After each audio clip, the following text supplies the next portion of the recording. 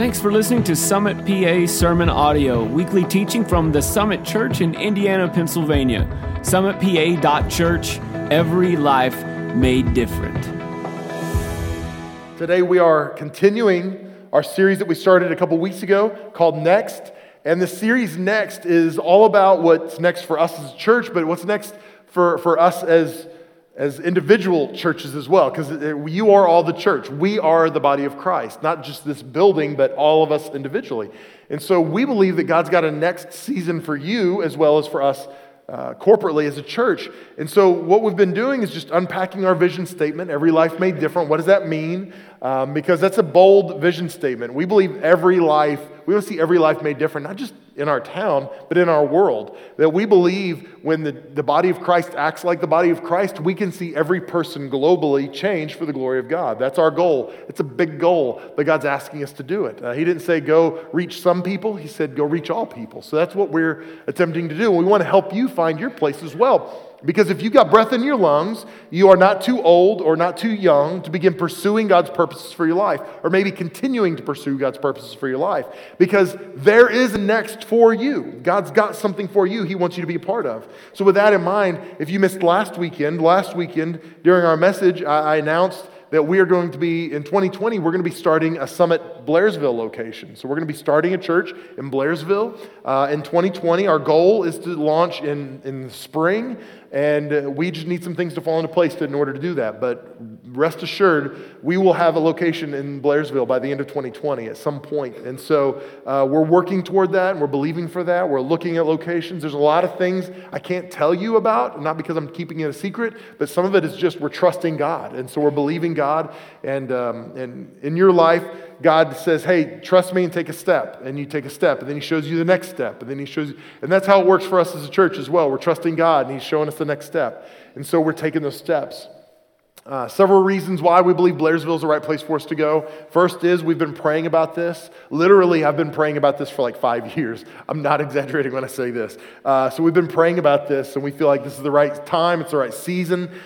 We've got several hundred people from Blairsville that come to church here every weekend, and we believe that this is the right time to start something in Blairsville. So church planning experts will tell you that the bigger the launch, the more likely it is to be successful. So the more people you have at the beginning, the more likely it is to go well. And I will tell you, we are 10 months pregnant. We're going to have a big baby in Blairsville. So I'm excited about that. It's the right time. It's the right season for us. To be perfectly honest with you, there's a lot of need in Blairsville. 16% of every child in Blairsville lives below the poverty line, and we believe that it's a town that we can go and help infuse hope into. And that's what we want to do. There are lots of good churches in Blairsville, so we're not going to replace churches. What we want to do is come alongside existing churches and bless the community. They're already doing some good things, and so we're not trying to take people from other churches. We want to win the lost people in Blairsville for Jesus Christ. We want to bless the people that have no interest in church, and we want to help them grow in their faith. So that's why we're doing this. That's why we're going there. And so you can be praying with us about that, be believing with us about that, because like I said, we don't have all the answers, and we're trying to figure this thing out, but we know God is asking us to do this, and so we're going to be faithful to do what God's asked us to do. I said this last week, but we as a church, I want us to rest in this place as a congregation that we will continually go places that other people are leaving, and we're continually doing hard things when other people refuse to do them, and that's just who I want us to be as a church. And so we're gonna rush to the sound of crisis instead of rushing away from it. And so that's who we are. Last week I did hear, kind of through the grapevine, I heard a couple people say, why aren't we going to this town? Or why aren't we going to that town? Or more specifically, why aren't we going to my town? And I'm glad you feel that way. And just know, if you have felt like there's a need for a church like ours in the community you live in or the community you identify, we also have seen that. And so just know, we're going to get there. So we're coming for your town too at some point. We just can't do them all at once. So we're taking baby steps in the here and now. And just know, if you're the person who said that, why aren't they coming to my town? When we get to your town, you had better help us with your town. Because we're not coming to your town to make your commutes shorter. We're not coming to your town to make it easier for you to come to church. We're making it easier for you to invite your friends, and easier for you to serve, and easier for you to build the kingdom in your town. So just know, if we come to your town, we're expecting something of you. So, with all that said, if you have more questions about that, see me, let me know, talk to some of our staff. They can help as well. But we have an interest meeting for Blairsville on November the 4th. That's a Monday night. We'd love for you to be here with us at 7 o'clock in this room. We're going to meet together. We're going to celebrate what God's doing. We're going to talk to you in specifics about what we know and what we're planning on doing, what it'll look like, and walk through that with you, and answer as many questions as we can. So mark your calendars to be here that night. Bring your friends from Blairsville. If they don't have a home church, bring them, invite them, because we want them to experience what God's going to be doing. So yeah, I just wanted to update you on that and let you know. But I'm excited about that. I'm excited about the future of our church. And I've said this several times over the last couple of weeks, but I'm more excited about our church right now than I have been the entire time I've been the pastor here. And that should make you happy and maybe a little nervous too. So I'm excited. Last week, we talked about the parable of the talents, and it was a deeply personal message for me. And I would encourage you to go back and listen to that, and why it's important that we go, and why it's important that we do what he's asking us to do. This week, we're going to look at a passage from Matthew chapter 5, and this is from the Sermon on the Mount. And in the Sermon on the Mount, Jesus is talking to a large group of people, his people that are recent converts to Christianity, and he's sharing with them his expectations about how the church should be, what the church should be like. And one of the things he says here that's so interesting to me is, this is where we're going to land today. And we're going to start in verse 13. This is what he says. You are the salt of the earth, but if salt has lost its taste, or lost its flavor, or lost its savor, how shall its saltiness be restored? It's no longer good for anything except to be thrown out and trampled under people's feet. I like salt on my food. Is there anybody else who your cardiologists are mad at you because you had too much salt in your diet? Okay, I like salt on my food. Too much salt will ruin a dish, but I like just enough. You want a little punch, a little flavor. It's got some power to it. But man, if it doesn't have flavor, there's nothing worse than salt that has no flavor. But what we see here is Jesus says, you are the salt of the earth. Where I grew up in Oklahoma City area. And in Oklahoma, we use salt for two reasons. We use salt to flavor our food, and we use salt to make homemade ice cream, because you need the rock salt, to keep the ice cold and to get right? It's shocking that it's all related to food, isn't it? So that's all. When I moved to Pennsylvania, though, you got to keep salt on hand at all times, because it might snow in June and you got to clear your sidewalks off. And I know right now this is depressing for some of you, because you're like, oh, it's winter again, it's coming. But we got to be ready. I keep big bags of rock salt in the back of the car just to weigh down the back end a little bit. So, I keep salt literally all the time in my garage. I've always got it ready. But there are lots of uses for salt in the ancient world, and lots of ways that it was applied and used in lives. And we're not going to get through all of it today. But I just want to give you a few examples. Did you know that in certain times and regions of the Roman Empire, Roman soldiers were actually paid in salt? They would rather have salt than money. That's why the phrase worth their salt came into existence, because that's what it's talking about. They're workers that have earned their wage is what it's saying.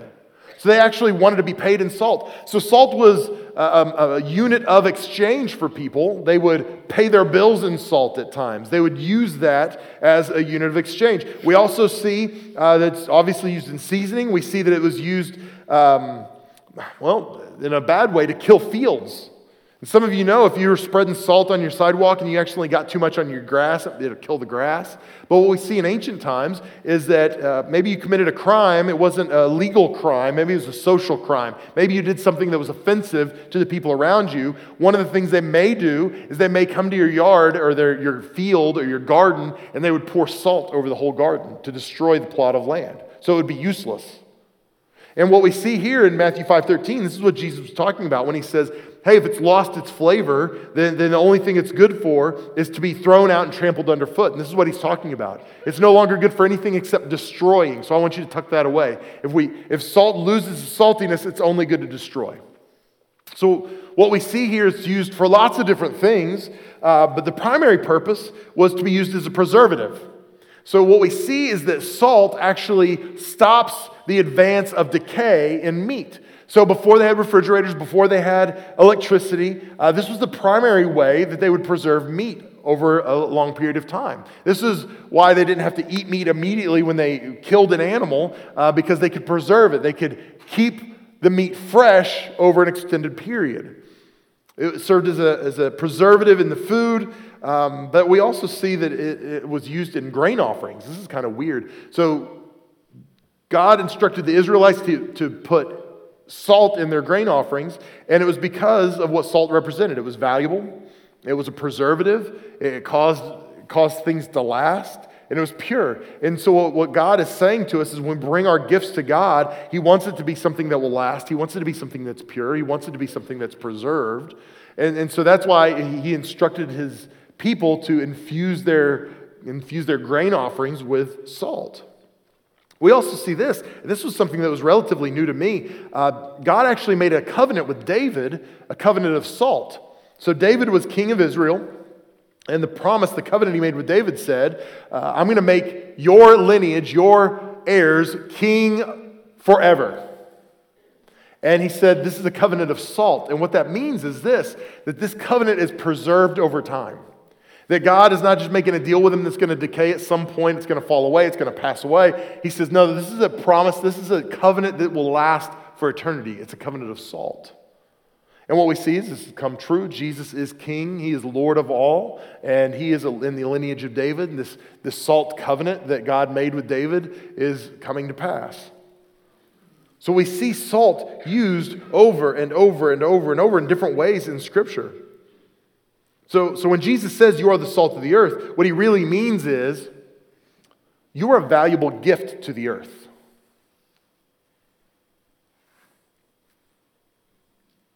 I guess nobody believed me when I said that. Like, he's not talking about me, he's talking about somebody else. No, you are a gift from God to planet Earth. You're a valuable gift. See, we think of salt as table salt. I mean, it's no big deal. It doesn't have a lot of value. But I want you to think, to the Roman soldiers who were paid in salt, if they heard they weren't getting a paycheck, if you heard you weren't getting a paycheck this week, that would impact your life, right? Because that paycheck has some value. So I want you to understand, you are a paycheck from God to planet Earth.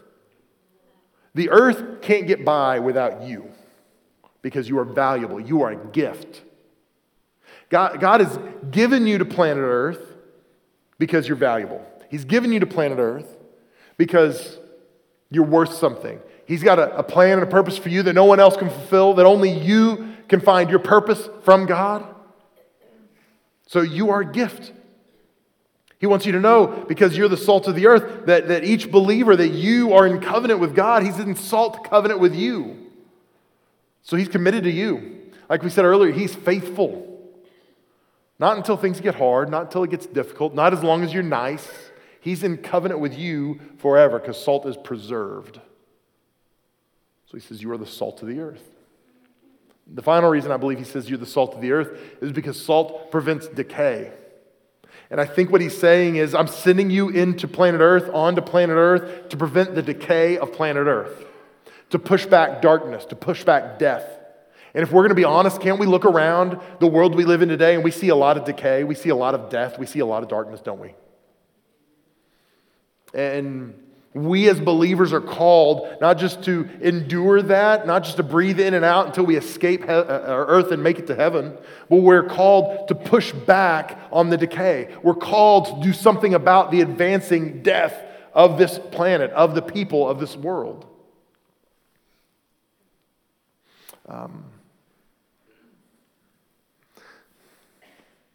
In the same way that you would never eat a piece of rancid meat, what's happening is this planet is dying. The people are dying. They're looking for answers. And we have the answers, but what happens so many times is we gripe about the decay rather than push it back. See, we can't push back on the decay or prevent the decay because we're too busy griping about it on social media.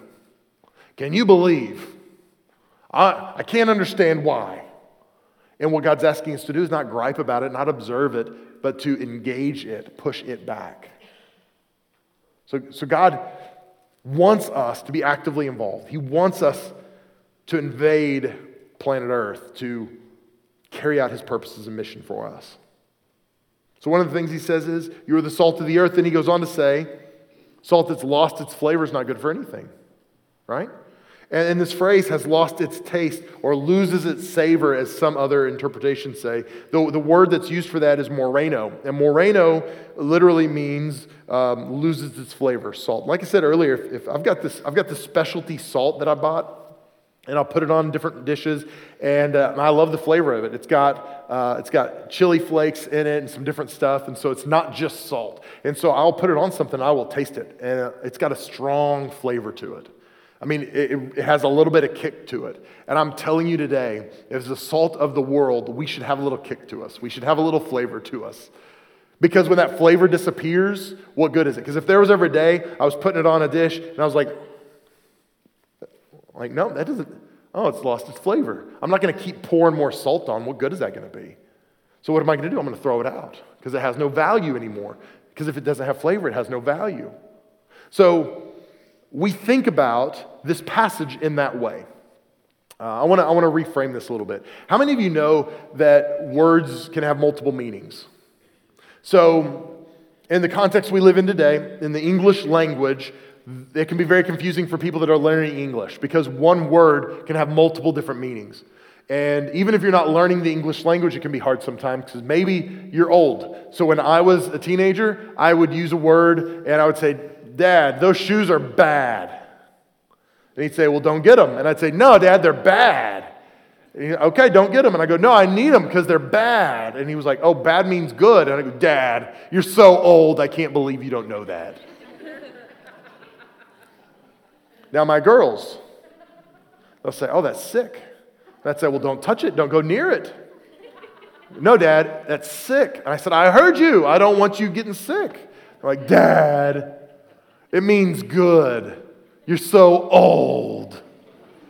I had this moment where I realized I am my father. Why? Because words have multiple meanings. My youngest daughter, Emma, I had this conversation with her the other day. Emma literally can't use the word literally in a conversation correctly because she literally uses it wrong when she uses it.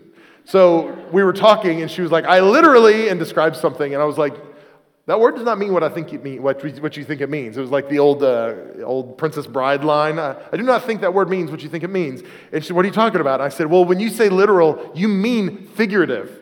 So it means the opposite of what you say it means, but you still use it in that context. So you literally don't know how to use that word. And she's like, Dad. So this is the deal. She's hijacked the word, and not just her. This generation has hijacked the word literally to use it in literally any context they want for whatever purpose they want. So they've hijacked the original meaning to apply it to a new meaning. And what we see in Scripture is the word moreno was hijacked from its original meaning and applied to salt. So let me explain this to you.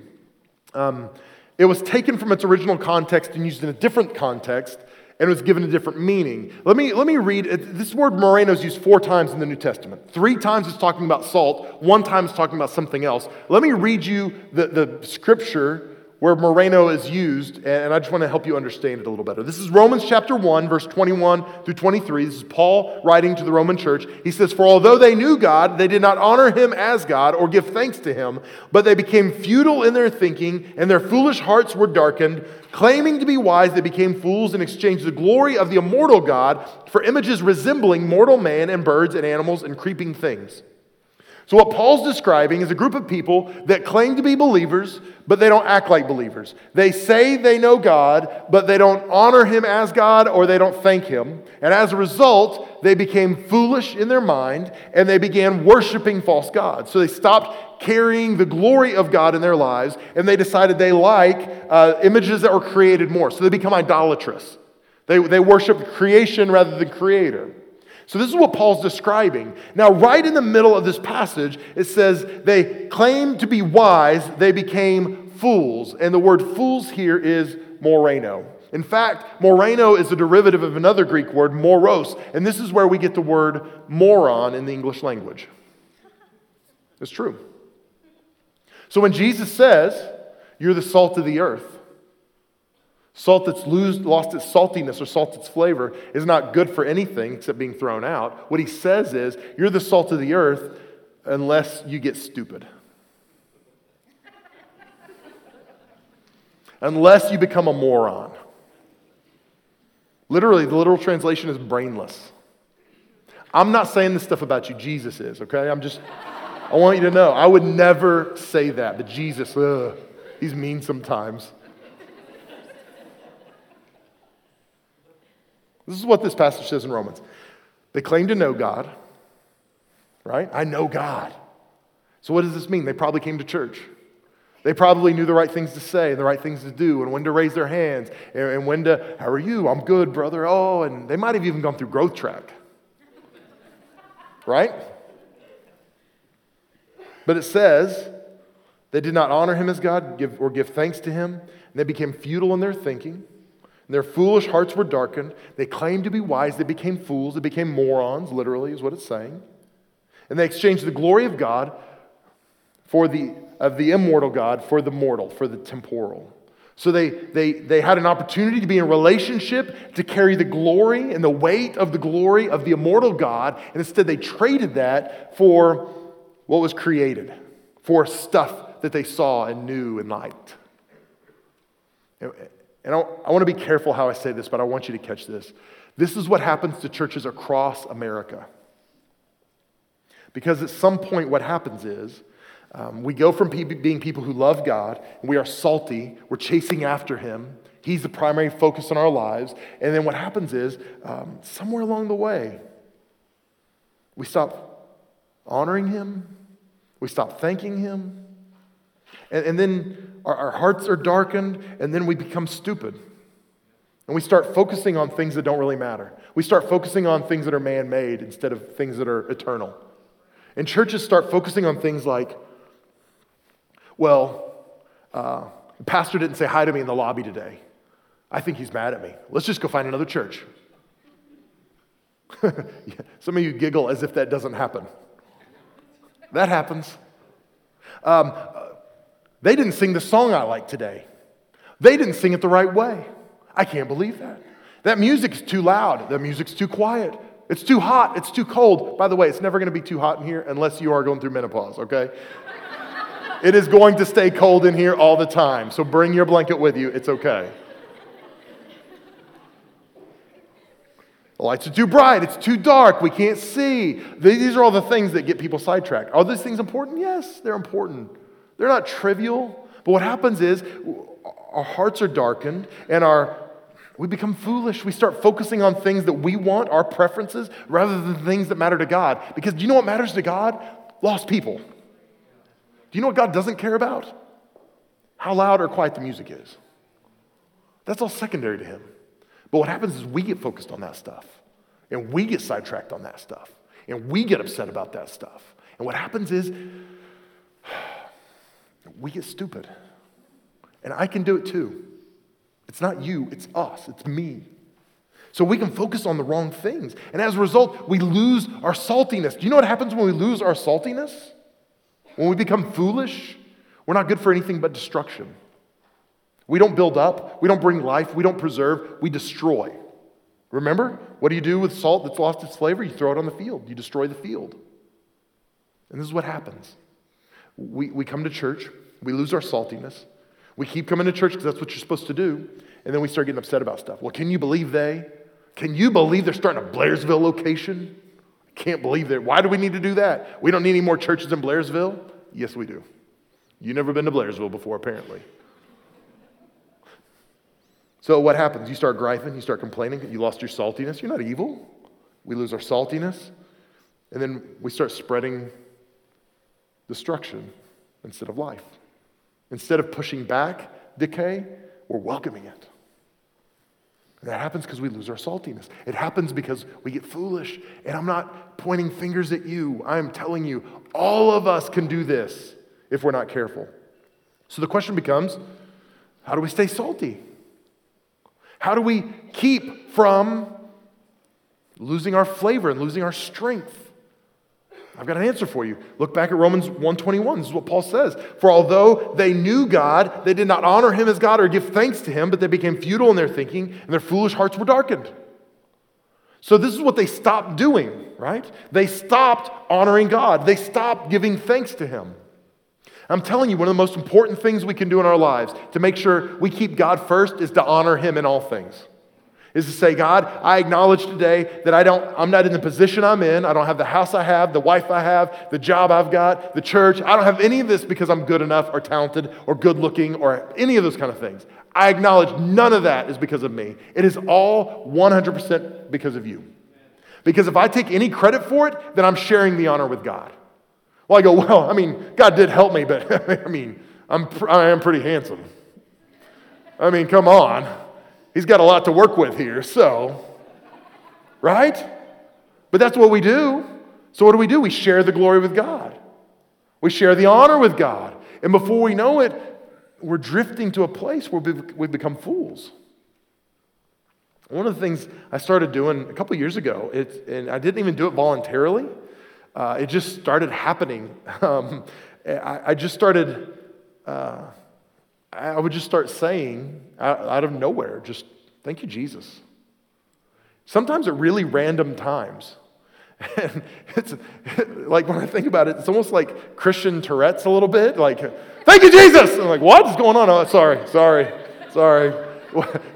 It's not like that exactly. But like, I would leave a lunch appointment where I had lunch with somebody, a friend or somebody from our church or whatever it is, and I'd walk away and I'd just go, thank you, Jesus. And it was almost involuntary, like it would just come out of me. And it was just this realization that, man, God, I've got this relationship because of you. Man, thank you, God, for this person in my life. Sometimes I'd hang up a phone from a phone call, and I'd say, thank you, Jesus. Thank you for that person. Thank you for that conversation. Thank you for their position in my life. I don't deserve it. I'm not good enough to have them as my friend, but thank you, God, for depositing them in my life. And it's amazing what happens when we begin to acknowledge that everything we have is God's, everything in my life is because of him. It makes it so much easier for me to honor him in the way that he deserves to be honored and to thank him repeatedly. Because some of us thank God, 3 times a day for our meals. And that's it. That's great. It's wonderful that you thank God for your meals, but you know what? God gave us a lot more than our food on our plate. So he deserves so much more thanks than that. And so for me, something shifted in my own heart when I just began doing that, subtly just saying, thank you, God. Thank you, Jesus. And so I want to encourage you, prioritize honoring God, prioritize thanking him, and this will help you maintain your saltiness. It will help you keep from becoming foolish and keep from becoming a moron. Some of you are going to go home and the only thing you're going to remember is that Jesus called you a moron today at church. He did not call you a moron, by the way. So what do? We honor God. We thank him for what he's done. Colossians chapter 4. There's a bunch of verses that deal with salt in Scripture, and I'm not going to read them all, but there's one I felt like was really appropriate for today. Colossians 4, 5, and 6 says this: walk in wisdom toward outsiders. It's talking about people outside the church, unbelievers, making the best use of the time. Let your speech always be gracious, seasoned with salt, so that you may know how you ought to answer each person. I love this. Because Paul understands what's important to Jesus. So he's telling the Colossian church, walk in wisdom toward outsiders, making the best use of time. So what he's saying is, the heart of God is for lost people. So when you approach lost people, approach them in a way that's healthy, so we can leverage the time we've got left. Because Jesus loves lost people. So he's saying, be strategic about how we approach lost people. See, there's this feeling in a lot of churches that our church is the church.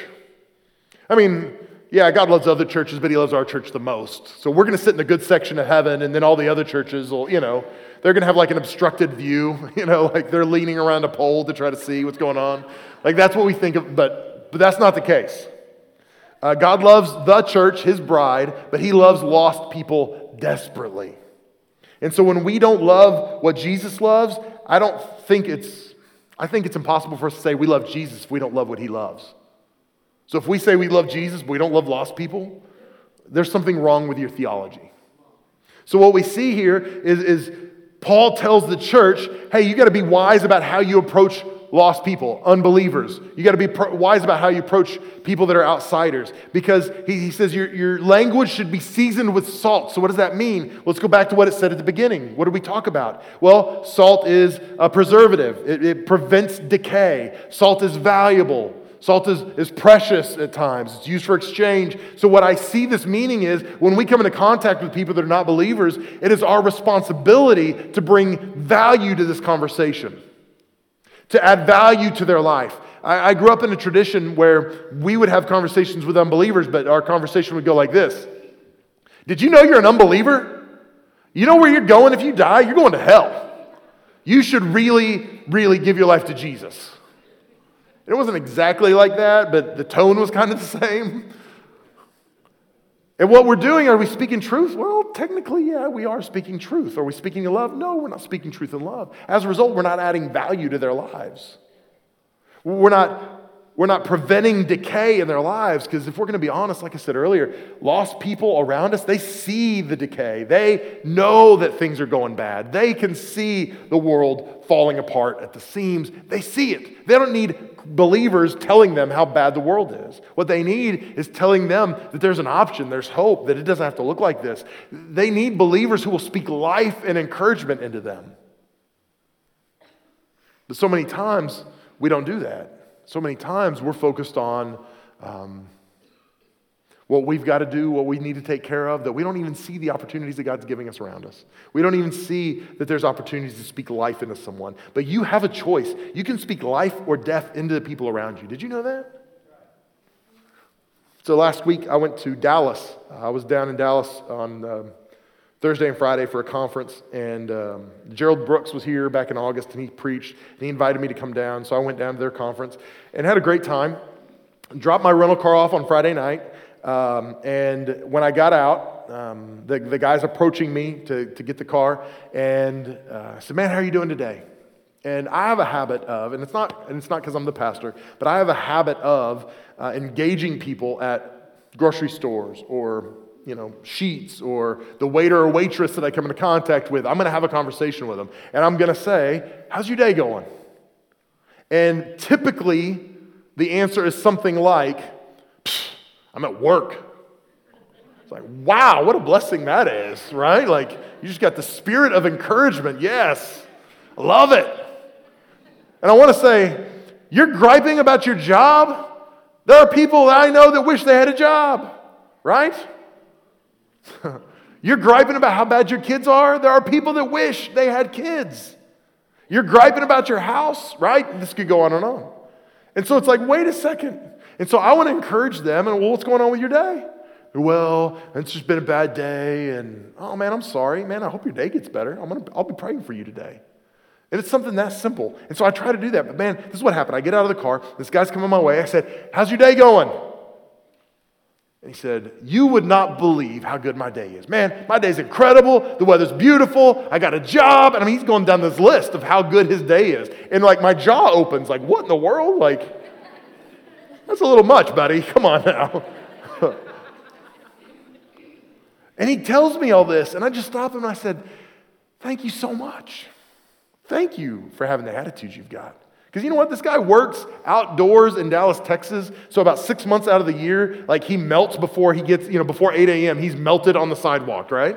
It's 1,000,000 degrees, but he comes to me and he's excited, he's enthusiastic. And I said, "Thank you for having that kind of attitude." I said, that makes all the difference. And he said, "Well, here's the thing. Would my bad attitude help anybody?" No, it would not. And he said, "So I just might as well have a good attitude." So we engaged and we talked a little bit, and I thought, man, God, thank you so much for this guy. That this guy is bringing life to people. I don't know if he's a believer or not. I don't know if he goes to church, made Jesus Lord of his life, but what I know is he's bringing life to people. He's encouraging people. He's blessing people. And we have the opportunity to do that every day of our lives. We have the opportunity to to sprinkle salt into our conversations with people, to speak life into them, to encourage them, to help their day go one way instead of the other.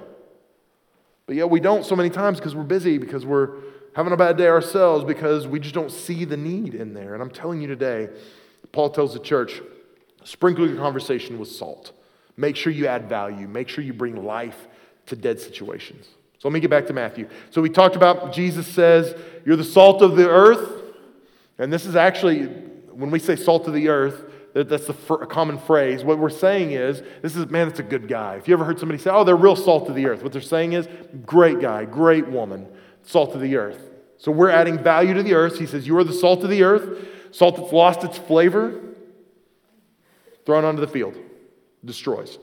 He comes to verse 14. He says, you are the light of the world. The city set on a hill cannot be hidden. Nor do people light a lamp and put it under a basket, but on a stand. And it gives light to all in the house. In the same way, let your light shine before others so that they may see your good works and give glory to your Father who's in heaven.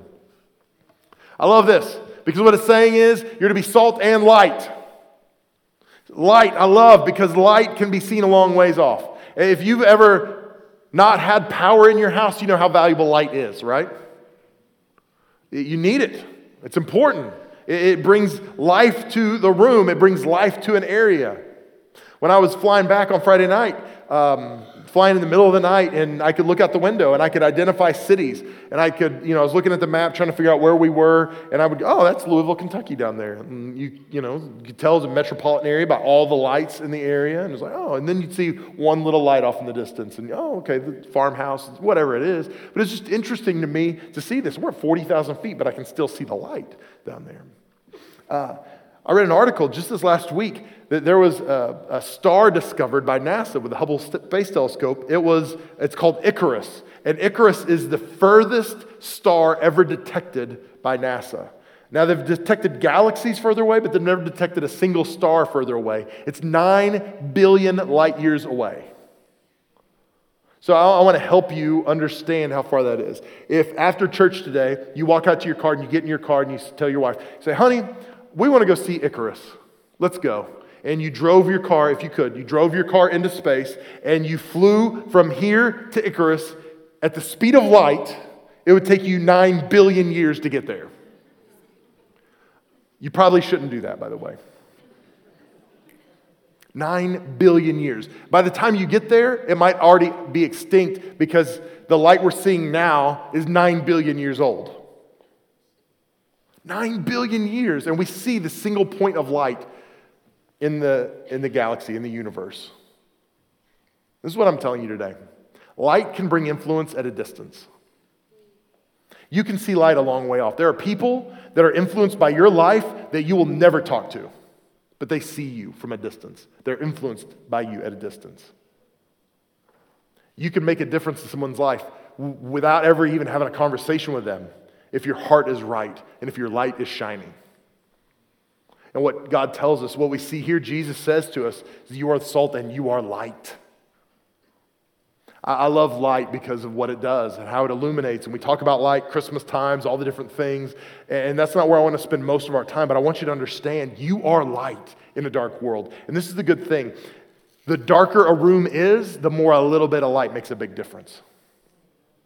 The darker the environment is, the more a little bit of light makes a big difference. And you might feel like I don't have a big light, I don't have a platform like Mel, I'm not on social media, I can't do all the stuff, I'm not a boss, I'm just whatever your role is, whoever you are. And I'm telling you today, you might have a little bit of light, but the good news is the world we live in is dark. And your light has power to illuminate. You have influence beyond what you recognize. So light, love it because it can influence from a long way away. That's the difference between light and salt. I've never ever once thought, man, this needs salt. And I just put it on the table. Like, perfect, now we're ready. Right? That doesn't do any good. It doesn't change the flavor of the food I'm eating. It doesn't influence in any way. Nobody ever said, I want to stop the decay in this piece of meat, so I'm going to put some salt in the shed. No, you put the salt on the meat, right? Salt doesn't make a difference if it's nearby. Salt only makes the difference if it's applied.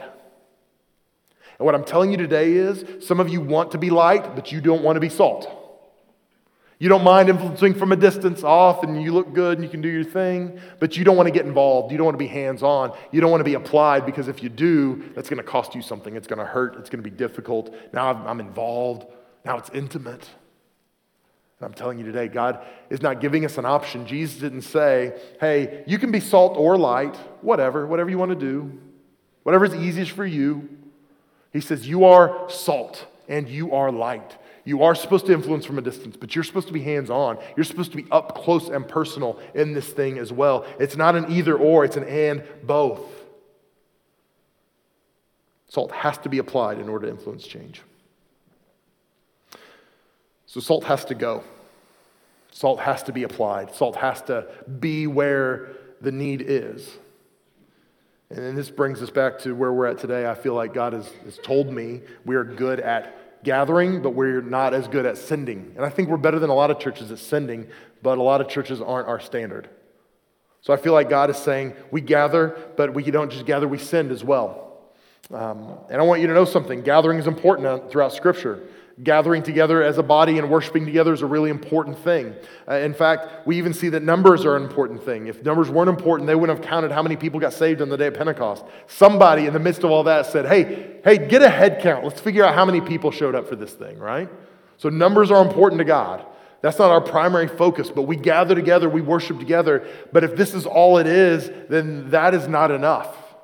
So God wants us to gather, but God wants us to go out as well. God wants us to be sent to wherever it is we need to go. In fact, in John chapter 17, from the high priestly prayer of Jesus, so this is after the Last Supper and before his crucifixion, he prays this prayer. And in verse 18, he says, he's praying to God and he says, as you sent me into the world, so I have sent them into the world. And we love this because we think about this and we think Jesus was sent in authority and power and might. He's the Son of God. So yeah, God, send me in that way. But think about it this way. This is how Jesus was sent into the world. He was sent into the world in pain because he was betrayed by his friends closest to him. In fact, one sold him out, the other denied him, and the rest of the disciples they weren't even around when he was crucified. They left at his worst possible moment. It was painful for him. He was sent in tragedy. We talk a lot about injustice in the world we live in today. Jesus was the ultimate victim of injustice because he didn't deserve anything that happened to him. So understand that if you are sent, you're going to be sent in pain. You're going to be sent in tragedy. There are things that are going to happen to you that are not just. But that's how he was sent. He was sent and he was uncomfortable. He left his home. I like my house. I like being comfortable. But Jesus left the comforts of heaven to come to planet Earth. And he came to planet Earth, a different culture. He came as an outsider to experience a culture that he didn't know and wasn't experienced with. And it was isolating. He was sitting in isolation because he was rejected by his own people. He was a Jewish man, and the Jews said, "You're not our Messiah." And he was sent as a sacrifice. He literally laid down his life for us. He paid the price for us. The word sent here, it's apostello, and apostello means to order one to go to a place appointed. So Jesus said, Father, in the same way that you ordered me to go to a place appointed, I'm ordering them to go to a place appointed. I'm ordering them to go to where I'm directing them to go. Because every one of us have a next.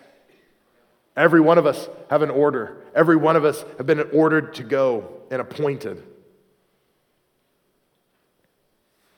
Acts 1:8 says this, but you will receive power when the Holy Spirit has come upon you, and you will be my witnesses in Jerusalem and Judea, Samaria, and to the end of the earth. We talked about this verse a little bit last week. Jesus says, you're going to receive power, the ability to do what I'm asking you to do when the Holy Spirit's come upon you, and you'll be my witnesses in Jerusalem, Judea, Samaria, and the ends of the earth. So what he's saying is, you'll be my witnesses in Indiana, and in Western Pennsylvania, in the United States, and through the whole earth, is what he's saying in our context. But this word witness here, it's interesting. It has three senses to this word. The first sense is a legal sense, and it's the sense of if you witnessed a crime or if you witnessed a traffic accident and you were asked to testify. What did you see? That's the legal sense.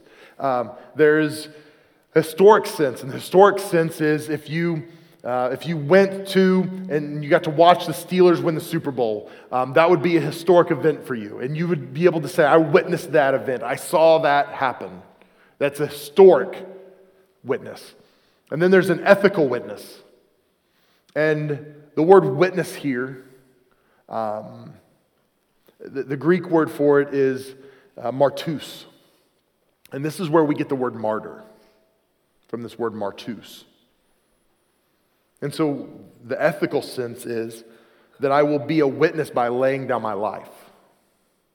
By sacrificing my life, by being a martyr, by following Christ in his sacrifice, I will be a witness.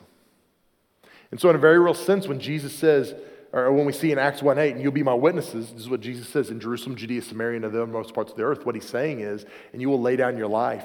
You're going to be a martyr in Jerusalem, Judea, Samaria, and the uttermost parts of the earth. You're going to die for my glory, for my cause, for my kingdom, Jerusalem, Judea, Samaria, and the uttermost parts of the earth. And I know this is a weighty message. This is what God is calling us to do. Now, the good news for you is, I don't think God is calling us all to be martyrs. But for some of us, what he's calling us to do is worse than being a martyr. Because for some of us, what he's asking us to do is let some other things die. Maybe he is calling some of you into missions work. Maybe he's asking somebody in this room to move to China or to move to Africa or to move to Asia. And if he does, then he's asking something to die in your life. He's asking you to quit a job, to take your family, to move around the world. And he's asking you to do that because, and he can ask you to do that because he's already done that. He's left his culture, he's left his comfort, he's left everything he knew. He was martyred. He gave everything up for you, so he can ask us to do that. So maybe God's calling you around the world. I actually had somebody after our last service came to me, teary-eyed, and she said to me, I've been dealing with this for a while, and I know God's calling me to Africa. And she said, and you just keep hammering on this. She said, I knew today that this is what God's calling me to do. So we started talking about, well, here's the plan. Why don't we do this? Why don't we try this? And we're going to help her get to Africa if that's what God's calling her to do. But I'm telling you today, there are some of you in this room, God might be calling you to Africa. But maybe he's not. Maybe God's calling you to your work. Because some of you have a job that you hate, and every day you gripe about your job. I hate this job. I only got this job because I didn't have any other options. Maybe not. Maybe God appointed that job to you. Maybe God sent you there to be salt and light in that workplace. And you've been resisting your call because you're miserable, but you have to understand, oh, God put me here for a reason, for a purpose.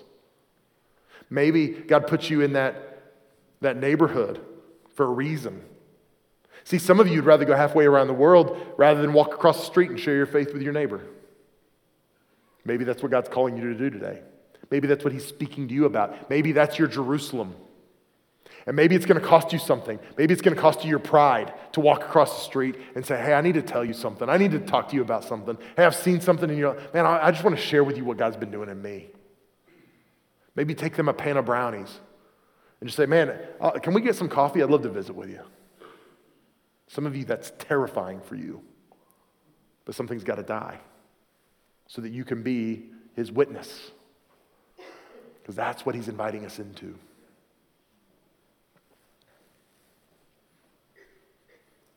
Matthew chapter 28, verse 19 and 20.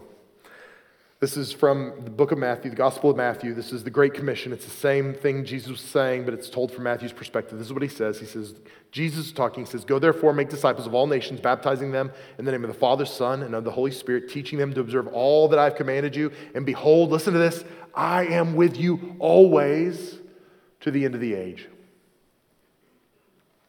So this is what Jesus is saying to us. He says this, I'm asking you, let me back up. I'm telling you, I'm ordering you to go do things, to be sent out into areas that are going to be hard and challenging and painful and uncomfortable. I'm sending you to be my witness, my martyr, here and around the world, and it's going to be hard. And it's going to be difficult, and you're going to have to give up things you love. But this is my promise for you. You're never going to do it alone. I'm going to be with you every step of the way. In fact, I'm not just going to be with you on this journey. I'm with you till the end of age. When time stops ticking, I'm still going to be with you. Jesus' promise to us is you will not be doing this alone. You might be forsaken by friends, by family. People might say you're crazy. People might say you're an idiot, but guess what? I'm going to be with you this whole time. I'm going to hold your hand through the dark places. I'm going to carry you through the seasons you don't think you can walk through. I've got you. That's what he's inviting us into. It's not what he's asking from us. That's what he wants for us. So the question today is, where is he asking you to be salt and light? It's not if he's asking you to be salt and light. The question isn't if he's asking you to be a witness. It's where is he asking you to be a witness? And how will you fulfill that? What are you going to do from here? So the question isn't, are you called? The question is, where are you called? And what will you do about it? Maybe you're here and you're not a follower of Christ. You're here today and you've never really made him Lord. I want to give you that opportunity here in just a moment. And if you're here today and you're a believer, I want to encourage you in this. God is calling you. Period. Your job is to figure out, God, where are you calling me? What does that look like for me? So open up your heart to that and let God speak to you. Let me pray over you. Heavenly Father, we love you. We're so grateful that you love us. We're grateful that you invite us into your purpose and plans. We're grateful that the same grace that we've experienced, you're asking us to carry that to others. The same glory that we get to carry of yours, God, you're asking us to give to others and help them experience that as well. So God, I pray right now that you would help us focus on the things you love. Help us focus on the things you value. And I pray that you'd help us set ourselves aside. Help us not be focused on our own preferences, our own comfort, our own desires. But God, help our desires begin to look like your desires. So God, I pray right now that you would just minister in our hearts, God. Help us see you for who you really are. And help us to see our responsibility for what it really is as well. So God, I pray that none of us would be satisfied just getting to heaven safely, but from this day forward, help us to understand clearly that we're to be salt and light in this world, that we're to be involved in people's lives, that we're to stop the decay around us, that we're supposed to influence up close and at a distance. God, help us to see that you're calling us to have your mind and your heart and not to be foolish about our lives. So God, have your way with us. And with nobody looking around, I just want to ask if you're here today and you say to me, Mel, I'm not a believer, I'm not walking with Christ, but I know I need to be and I want to surrender my life to him today. I'm not going to embarrass you or bring you forward. I just want to pray with you. So if that's you, would you be bold enough to slip your hand up real high and say, Mel, pray for me. I want to make Jesus Lord of my life today. Yeah, thank you. I see you in the center section. Who else would say, pray for me, Mel, today's my day. I want to make Jesus Lord of my life. I want to surrender it all to him. Yeah, thank you so much. Who else? Just a few more seconds.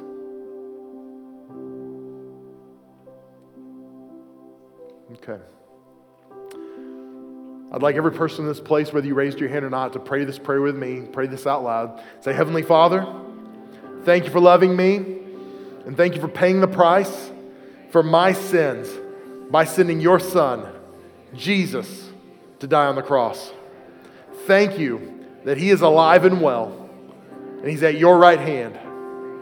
Thank you that I'm alive as well, that I can be salt and light to this world. Help me bring glory to you. In Jesus' name, amen. Amen. Come on, let's give God a round of applause today. If you prayed that prayer and you meant it, whether you raised your hand or not, Scripture tells us you're a new creation today. And we want to help you take the next step in your faith journey. So if you prayed that prayer, take 1 minute and take the card out of the seat back in front of you and fill out the side of the card that says salvation. Let us know about that. You can take that to the information center, give it to them. They're going to give you a Bible to help you on your journey. We're going to get you connected with resources and groups that can help you grow in your faith as well. And if you're watching online and you prayed that prayer with us today, I just want you to know how proud we are of you, and we want to help you take the next step as well. So no matter where you are, text us. Let us know. You can text text the word salvation to the number 555-888. When you do that, we're going to respond back to you. We're going to help you find a church in your area that you can begin to connect with and grow in your faith. So here's what's going to happen right now. I'm going to pray a blessing over you as we are closing out. And while I'm praying this blessing for you, some of our staff and some of our prayer team is going to come up. They'll be right here at the front of this room. And when I say amen, they're going to be available for prayer. And if you're here and you've got a prayer need of any kind today, no matter what it may be, before you leave, come find one of them. And we're going to stick around as long as we need to pray with you and agree with you. Maybe you just want to sit in the room and pray a little bit. That's great. Stick around as long as you'd like. And when we're done, when you're dismissed, don't forget you can drop your tithe and offering in the offering box as you leave. And please just try to leave reverently so you don't disturb the people that are trying to pray. But let me just pray over you right now. God, I just pray a blessing on this congregation. God, I pray a blessing over every man, woman, and child in this room. I pray that you would help them be salt and light this week. God, I pray that you'd help them speak life into people. Lord, let them carry your light and your life everywhere they go. So God, I pray that they'd be a blessing in their workplace tomorrow. God, I pray that you'd help them be a blessing in their office. Help the students be a blessing at their schools, at IUP, at the different classes, God. I pray that they would carry your life with them. And Lord, when they have a choice to speak life and death, let them speak life every single time. Let them encourage and bless. And I pray that that would be infectious. So God, let it begin with the one that's here, God. As they walk out of here, bless them to be a blessing, God. I thank you for what you're doing. I thank you for what you're going to do. In the name of Jesus, we pray. Amen. I love you guys more than you know. I'm so glad I get to be your pastor. God bless you. Have a great day.